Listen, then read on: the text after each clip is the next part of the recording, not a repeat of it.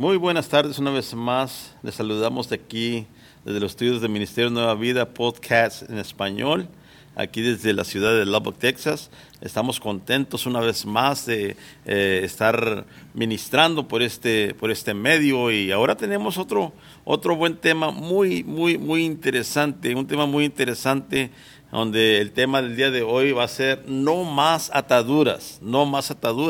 Y yo sé que va a ser un tema de grandes bendiciones, un tema muy extenso, y yo sé que va a ser es un tema controversial, y va a ser un tema donde mucha gente piensa que porque estamos en la iglesia, tenemos años en el evangelio, no pueden existir ataduras en nuestras vidas, o lo que va a ser un tema muy interesante. Pero antes de seguir adelante, yo quisiera saludar a cada uno de ustedes, y también si tienen sus comentarios, si tienen sus peticiones, háganoslas saber, mándenos un texto, mándenos algo, o información de dónde nos estás mirando o de dónde nos estás escuchando, así para nosotros tener también un récord de hasta dónde estamos llegando por medio de estas señales. Esta mañana nos está con nosotros una vez más nuestra hermana Yolanda Pérez Esparza Casas. Hola hermanos, bienvenidos.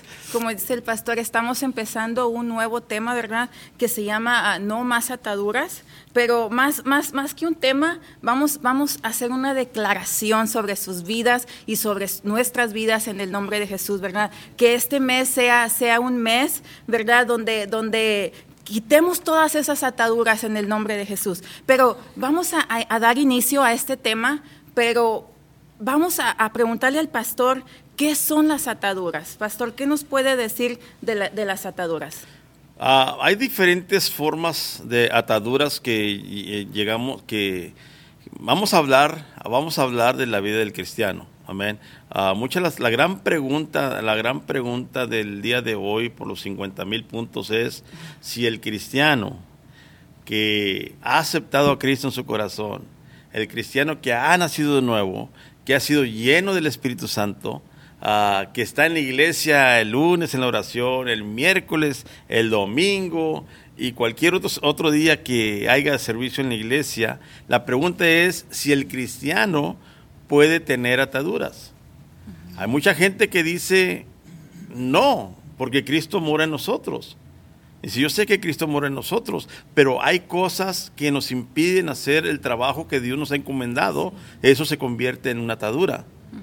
Por ejemplo, hay personas que están batallando en el modo de dar. Por ejemplo, cuando hablamos de diezmos, de finanzas, cuando hablamos de diezmos y ofrendas, mucha gente batalla en ese modo de dar. Esa es una atadura. Es una atadura. Hay mucha gente que pone en primer lugar el trabajo secular, que pone en primer lugar la familia. Esa es otra atadura. Aunque la familia es importante en la vida del cristiano, pero en primer lugar tenemos que poner a Dios. ¿Qué es una atadura? Todo aquello que no te deja desempeñar lo que Dios nos ha encomendado hacer. Uh-huh. Se convierte en una atadura. Hay muchas formas, hay muchas cosas que vienen a ser ataduras en nuestras vidas. Puede ser la televisión, puede ser el mismo, aún hasta tu mismo carro, pues una atadura. Uh-huh. Puede ser el medias sociales, puede ser otra atadura. Hay muchas personas, hablando de medias sociales es muy importante porque a través de medias sociales usamos para predicar la palabra del Señor. Pero hay muchas personas que están en la iglesia, están presentes en la iglesia, pero su corazón no está en la iglesia. Uh-huh. Su mente no está en la iglesia. Es más, están de persona en la iglesia, pero he visto personas que cuando están en la iglesia están en Facebook. Uh-huh. Y no es que yo los ande espiando, sino simplemente yo me doy cuenta cuando ponen notificaciones a las 10:45 de la mañana en domingo, cuando está el pastor allá predicando, desgreñándose allá, tratando de traer un mensaje bueno. Así es. Ponen en Facebook, bueno, pues aquí estoy en la iglesia, y luego ponen la foto que están en el baño. Entonces, esa es una atadura. Sí, así es. Es una atadura. O sea, sí. yo no te digo que te quites del Facebook, que es malo. Yo uso el Facebook para mi trabajo, lo uso de vez en cuando. Hay mucha gente que inclusive me dice, Yo no sé nada de eso del Facebook, hermana Yoli. Yo no sé cómo mandar un mensaje. La otra vez me dijo mi hermana, oye, un tío mío te mandó un mensaje, respóndele. ¿Y cómo le hago? Pero inclusive hay mucha gente, hay algunas personas que me han mandado un texto a las 2, 3 de la mañana y me dicen, ya sáltale de Facebook. Le dije, a esa hora yo estoy dormido. Dije, y la pregunta mía es para esa persona, ¿tú qué estás haciendo a las 2, 3 de la mañana en el Facebook? Pero, o sea, hay cosas que nosotros, que no son ataduras, pero nosotros las convertimos en ataduras. Sí. ¿Qué es una atadura? Todo aquello que te estorba para crecer espiritualmente. Se convierte en una atadura. Y hay muchas, todas esas ataduras, hay muchas ataduras, ¿verdad? Hay muchas cosas con la que el enemigo viene, ¿verdad? Y nos impide, como usted dice, hacer las cosas del Señor. Cualquier cosa que nos impide venir a la casa del Señor es una atadura, ¿verdad? Sí. Es una atadura. Hay otras ataduras, ¿verdad?, que para los médicos, para la ciencia llaman enfermedades, ¿verdad? Estamos hablando de las ataduras como de la drogadicción, del alcoholismo, ¿verdad? De la pornografía. Hay una enfermedad que no sé cómo se llama, pero es una enfermedad. Los doctores dicen que es una enfermedad cuando la gente roba. Sí. ¿Ha oído eso? Es que ella tiene una enfermedad, pero no es una enfermedad, ¿verdad? Es una atadura. Ahora, mi pregunta es, pastor, acerca de todas estas ataduras, de estas enfermedades, de estas adicciones, detrás de todo esto hay un demonio. Sí, cada atadura, detrás de cada atadura hay un demonio. La Biblia dice que Satanás cuando él fue arrojado del cielo, él se trajo una tercera parte de ángeles con él. Entonces Satanás usa cada uno de sus demonios para poner ataduras en las personas. Como por ejemplo, yo no sé si has visto personas que aman a Dios, personas que conocen a Dios, pero cuando es tiempo de orar, ellos tienen problemas de orar. Cuando se trata de oración, se quedan dormidos en la oración. Sí. ¿Sabes por qué? Porque hay un demonio detrás de todo esto que dice, cuando tú dices, voy a orar, sientes el deseo de orar, voy a orar, y el demonio me dice, bueno, pues es tiempo de dormir. Entonces, detrás de cada atadura hay un demonio. Hay un demonio y es donde tenemos que tener cuidado nosotros, porque muchas de las veces nosotros como cristianos, como pastores, como líderes de la iglesia, hay ataduras que aún practicamos todavía. Hay ataduras que a veces no queremos reconocer. Tener 30, 40 años en la iglesia o ser miembro de una iglesia por 20, 30 años no quiere decir que no tienes ataduras. Entonces sí, detrás de cada atadura se encuentra un demonio. ¿Por qué? Porque las ataduras no vienen de parte de Dios. Las ataduras vienen de parte de Satanás. Sí. Él lo que quiere es atarte. Ahorita venía escuchando una predicación, Yoli. Venía escuchando una predicación donde decía este pastor, el diablo no quiere matarte. No. El diablo quiere atarte. ¿Por qué? Porque si el diablo mata a un cristiano que ha sido lavado con la sangre del Cordero, un cristiano que ha aceptado al Señor en su corazón, que ha hecho su confesión de fe, si el diablo mata al cristiano, el cristiano se va derechito al cielo. Sí.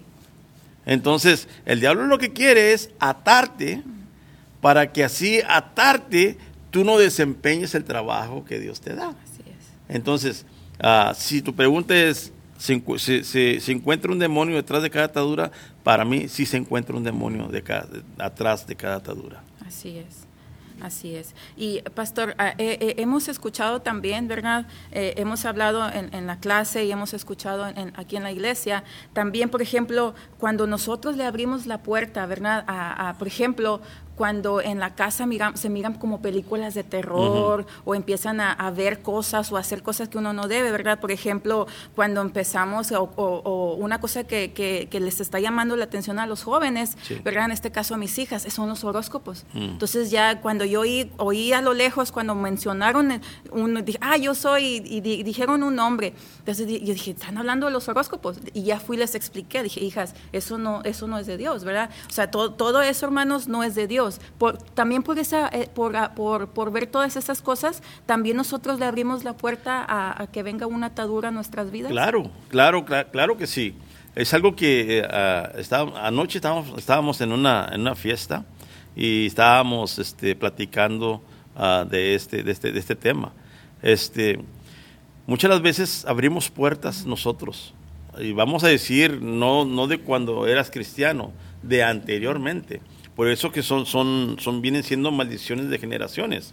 Ahora, cuando tú abres una puerta, abriste una puerta, y muchas las veces pensamos nosotros que cuando venimos a Cristo, sí, claro, la Biblia dice que somos nueva creación, pero no cerramos las puertas que abrimos. Sí. Las puertas siguen abiertas. Es como, por ejemplo, nosotros empezamos pues inclusive empezamos a ir contigo al gimnasio. Abrimos una cuenta en el gimnasio, ¿verdad? Pero pasaban 2-3 meses y ya no fuimos al gimnasio, ¿verdad? Pero esos 2-3 meses que no fuimos, yo miraba en mi cuenta de banco que me estaban sacando el cheque. Así es. Pero ¿por qué me estaban sacando el cheque si yo ya no iba al gimnasio? Me estaban sacando el cheque porque yo no renuncié a ir al gimnasio. Entonces, cuando yo fui y renuncié al gimnasio, entonces ya no me quitaron el cheque. Así es lo mismo con las ataduras, las puertas que dejamos abiertas. Cuando abrimos una puerta de pornografía, tenemos que cerrar esa puerta de pornografía. ¿Por qué? Porque si no la cerramos, ese demonio se queda dormido y de repente ese demonio puede despertar y una vez más vuelve uno lo mismo. Entonces, si abrimos una puerta de, por ejemplo, eso que mencionaste tú de los horóscopos. Yo era muy adicto a los horóscopos cuando estaba joven. Yo decía, Virgo, a ver qué me dice Virgo para mí, cómo va a estar mi día al día de hoy. Se encuentra un demonio detrás de cada horóscopo. ¿Por qué? Porque ellos no saben el futuro. Así es. En cambio, podemos ir con Dios y, Señor, ¿qué me tienes para hoy, Señor? ¿Por qué? Porque la Biblia dice que sus misericordias son nuevas cada mañana. Así es. Entonces, eso de los horóscopos es brujería. Entonces, nuestro trabajo es decirle a nuestros hijos que sí hay liberación, pero nosotros como padres tenemos que cerrar cada puerta que nosotros abrimos en el pasado. Así es. Amén. Hablando eso de las películas, hace muchos años, cuando yo no era cristiana, que era joven, ¿verdad? Yo me gustaba ir, mi papá me llevaba a ver las películas de terror en el cine y en la casa, ¿verdad? Cuando yo miraba y no me van a dejar mentir, hermanos, ¿verdad? Cuando miramos una película de terror, ¿verdad? Está uno normal y se siente y con las palomitas y todo, y cuando empiezan las escenas feas, hasta se empieza a sentir como que va a salir algo debajo del sofá que uno no se quiere ni parar. O sea, empieza a cambiar el ambiente, ¿verdad? Y empieza a llegar un espíritu de temor. Sí. Y yo viví eso, gracias a Dios, que dije, no, yo ya no los voy a ver. ¿Por qué? Porque ya me enseñaron en la iglesia, sabes que todas estas cosas, cuando uno llega a la iglesia, ¿verdad? Por primera vez, no sabe muchas cosas. Sí. Entonces, por eso es importante preguntar. Y es por eso que muchas las veces dicen, bueno, pues que en la iglesia ya no podemos hacer nada. Dice, no, la vida del cristiano es buena, es agradable. No es que ya no pueda hacer nada, simplemente que son cosas que ya no te edifican. Al contrario, te estorban. Sí. Una vez, yo me acuerdo que una vez en una iglesia había una película de terror en el cine. Entonces el pastor de jóvenes se llevó a los jóvenes a la iglesia. Y entonces cuando miraron esta película, haz de cuenta que fue como un viernes, el domingo, este joven quedó endemoniado por ver esa película de terror. Wow. ¿Y qué fue lo que pasó? Cuando llegó a la iglesia se empezó a manifestar en la iglesia. Entonces el pastor general lo que dijo, ¿sabes qué? Le dijo al pastor de jóvenes, tú lo llevaste, tú ve y libéralo. ¿Por qué? Para darle una lección, de que esas películas no son para los jóvenes, no son para... Si es una película que no te edifica... Una vez fuimos a ver una película, mi esposa y yo, entramos a las movies y miramos esta película, y cuando empezamos a ver la película, nosotros no sabíamos que era una película clasificada R. Entonces cuando entramos, empezaron a hablar maldiciones tras maldiciones, tras maldiciones, tras maldiciones. Y yo me le quedé viendo a mi esposa y le dije, creo que no debemos estar aquí nosotros. Entonces lo que hicimos, nos salimos y fuimos una vez más ahí enfrente y decimos, hey, ¿nos puedes poner otra película? y salimos mirando unas películas de caricaturas. Sí, me acuerdo. ¿Por qué? Porque cuando eres cristiano, cuando eres lavado con la sangre de Cristo, te das cuenta que tú no cabes en un lugar así. Solo que mirar películas de terror no es bueno. Así es. Pero podemos renunciar a todo esto. Así es. Así es. Y hermanos, es importante platicar con nuestros hijos también, ¿verdad? Por ejemplo, hablando de esto, en mi casa sabe que ya no se pueden ver esas películas, ¿verdad? Entonces hablemos con nuestros jóvenes, con nuestros hijos también, porque el Señor nos ha llamado a ser santos, ¿verdad? A ser santos. Ese es nuestro trabajo, andar en santidad todos los días. Y hablando de las ataduras, pastor, ¿nosotros podemos romper las ataduras? Claro que sí, sí podemos. Es algo que me gusta mucho en el libro creo que es de los Hechos, donde dice, no me acuerdo si es Hechos o Tesalonicenses, donde dice que Dios nos ha dado el poder. Sí. Dice, pero recibiréis poder cuando haya venido sobre vosotros el Espíritu Santo. Así es. Entonces, claro que Dios nos ha dado el poder para nosotros deshacer esas ataduras. ¿Cómo podemos nosotros deshacer esas ataduras? Simplemente tiene que haber decisión. Tienes que tomar la decisión de decir, ¿sabes qué?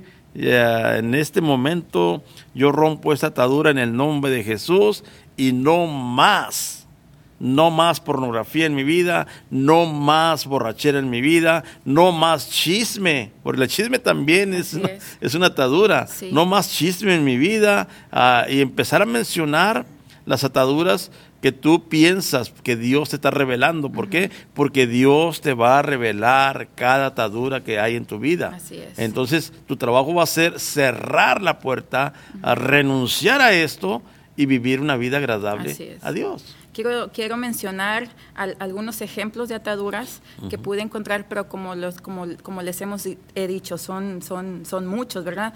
Pero, por ejemplo, ahí viene lo que acaba de mencionar, que es el chisme, ¿verdad?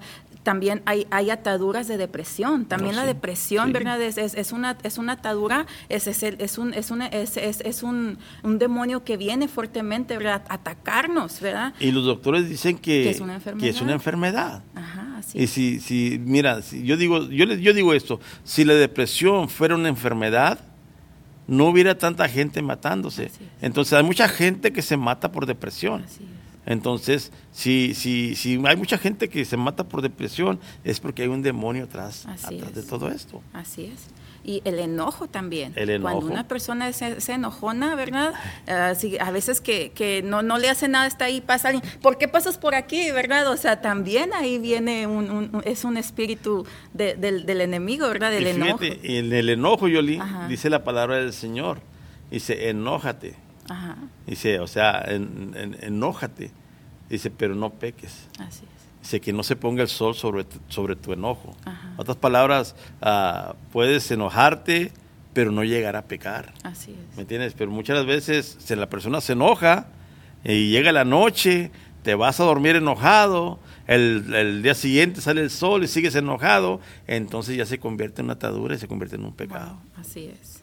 El miedo también, ¿verdad? Sí. El miedo, el orgullo, la falta de perdón. También muchas veces vienen espíritus de vergüenza, ¿verdad? Sí. Ataduras del pasado, como usted lo había mencionado, hay amargura, y como también lo habíamos mencionado, todos los vicios que también son ataduras para el cristiano, ¿verdad? Que ya lo vuelvo a mencionar, drogadicción, alcoholismo, pornografía, y también viene aquí el teléfono, la televisión, a veces que es el trabajo. O sea, hay algo que nos impide. Es como cuando me amarran a esta silla y hay alguien ahí y me dicen, ven, pero no puedo ir. No puedo ir porque estoy atada, ¿verdad? Hasta que me desatan, entonces puedo. Quiero decirles estaba mirando un ejemplo de un elefante, de los elefantitos. ¿Han visto esos elefantes que los llevan al circo? Sí. ¿Verdad? Que dicen que ese elefantito chiquito, se lo quitan a la mamá. Se lo quitan a la mamá y lo empiezan a entrenar. Entonces, cuando uno está en el cine, está mirando el show y aplaude y todo, pero no miramos todo el proceso que pasó ese elefantito, ¿verdad? Dicen que con un palo, ¿verdad? Grande, le empiezan a golpear, ¿verdad? Lo empiezan a atar, ¿verdad? Entonces, cuando ese elefante crece y todo y lo empiezan lo sacan al show, le enseñan el palo. O sea, si no te subes ahí, te vamos a dar, ¿verdad? Entonces, el elefantito creció con una atadura, ¿verdad? Y preguntaba a esta persona, decía, ¿quién es más grande? ¿El elefante o la persona? O sea, el elefante tiene el poder de desatarse, ¿verdad? De correr, de irse en contra de esas personas, porque es fuerte, ¿verdad? Igual nosotros somos fuertes porque tenemos el Espíritu Santo de parte en nosotros, ¿verdad? Entonces, sí, nosotros somos más grandes, hermanos, que cualquier atadura, ¿verdad? Entonces, cuando venga algo en nuestras vidas, recordemos, ¿quién es más grande, la atadura o el que vive en nosotros? Así es. Y fíjate, ese elefante, Yoli, es algo que es un ejemplo que yo voy a usar el domingo en la predicación. El elefante cuando está en un circo, el elefante lo quitan de la mamá cuando está chiquito. Así es. Y cuando lo llevan al circo, lo amarran a una estaca de fierro y lo amarran a una cuerda. Y el elefante está queriéndose zafar, hasta que a veces que van y le curan las heridas porque se lastima. Entonces, con el tiempo, pasan los años y el elefante se da por vencido de que no se puede zafar. Se da por vencido, ya creció el elefante, ya tiene las fuerzas como 1000 veces más que cuando estaba chiquito, pero él se da por vencido de que no se puede desatar. Y es por eso que tú miras un elefante en el circo con una cuerda que se puede romper fácilmente, pero el elefante ya se metió en su mente de que no se puede zafar de esa cuerda. Entonces, por eso que lo miras en un solo pedazo, no tiene que tener un cerco, nomás está amarrado esa estaca. Así es el cristiano. Así es.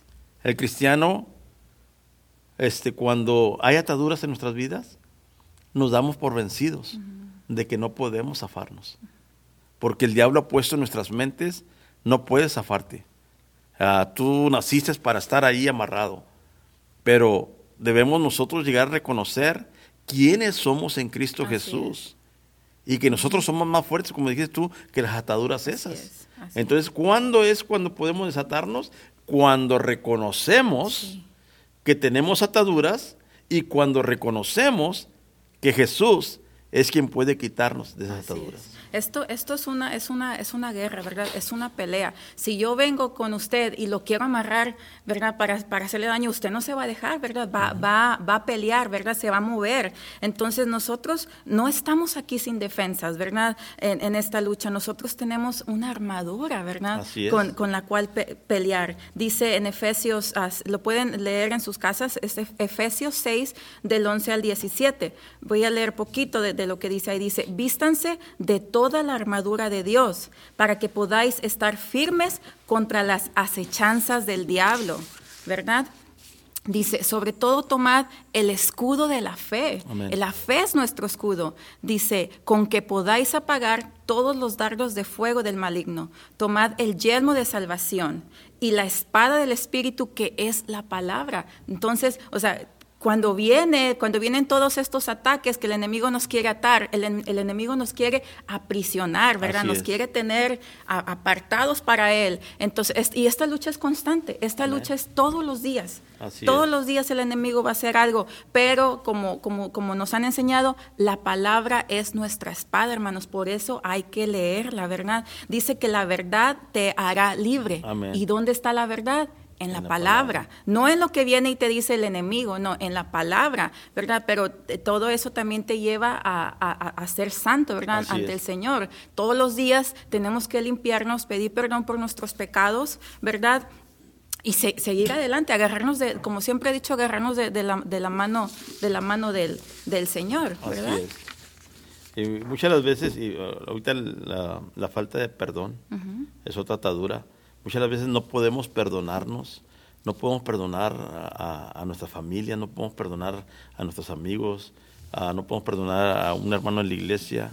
Entonces es algo también que voy a tomar voy a tomar en el próximo domingo, donde la falta de perdón viene siendo una atadura que usa el enemigo, porque tú sabes que cuando no podemos perdonar a un hermano, sí, cuando no podemos perdonar a alguien, ese viene siendo como podemos perder la salvación por causa de eso, ¿verdad? Porque la Biblia dice que no llamemos fatuo a nuestro prójimo, estas palabras que no lo llamemos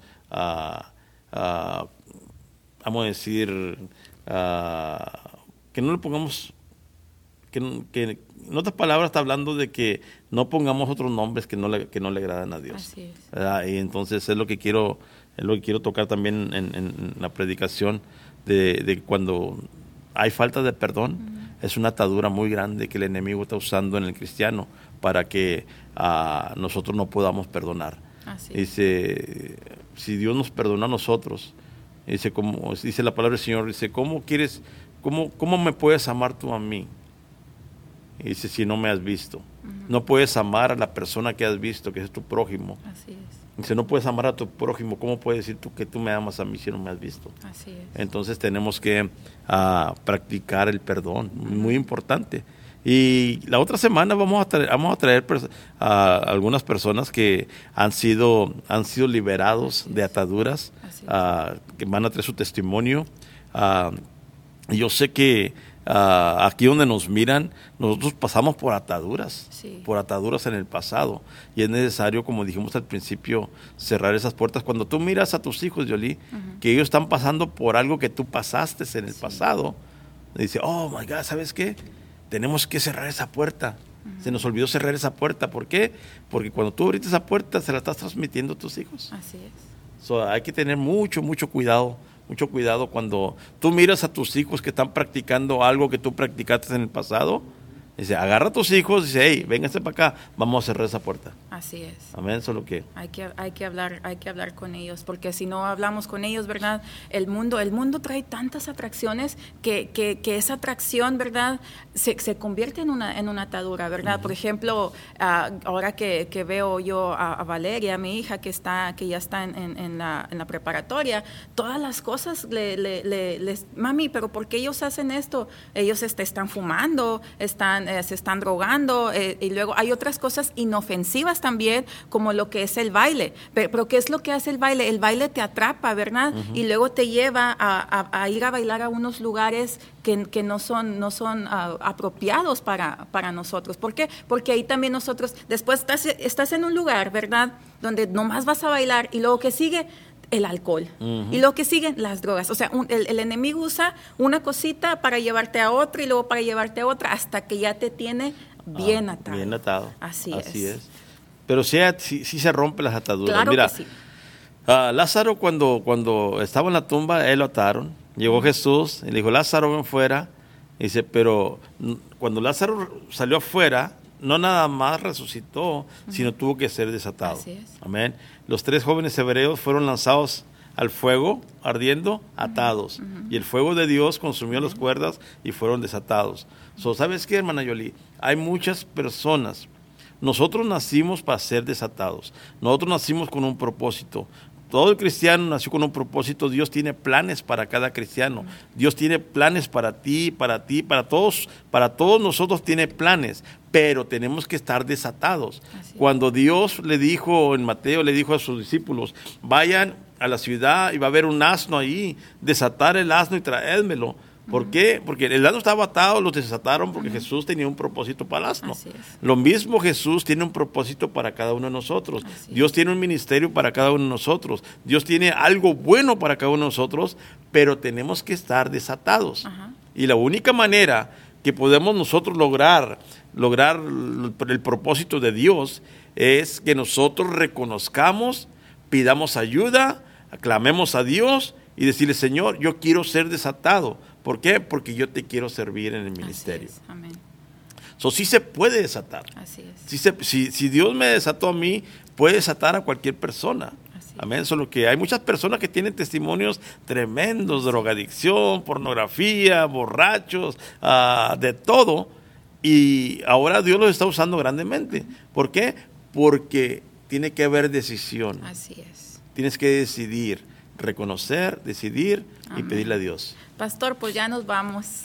Ahora hasta la próxima semana, el próximo martes vamos a estar aquí, ¿verdad? Vamos con un testimonio, como usted dice, entonces ya nos toca despedirnos. Amén. Solo deseamos que Dios les bendiga, que Dios les guarde, y la próxima semana estaremos trayendo testimonios de poder, testimonios donde sabemos que Dios sí puede desatar esas ataduras que el enemigo está tratando de poner en nuestras vidas. Deseamos que Dios les bendiga, que Dios les guarde, y nos miraremos la próxima semana entrante, por lo mismo desde aquí de los estudios del Ministerio Nueva Vida, acá en la ciudad de Lubbock, Texas. Dios les bendiga, Dios les guarde. Bendiciones.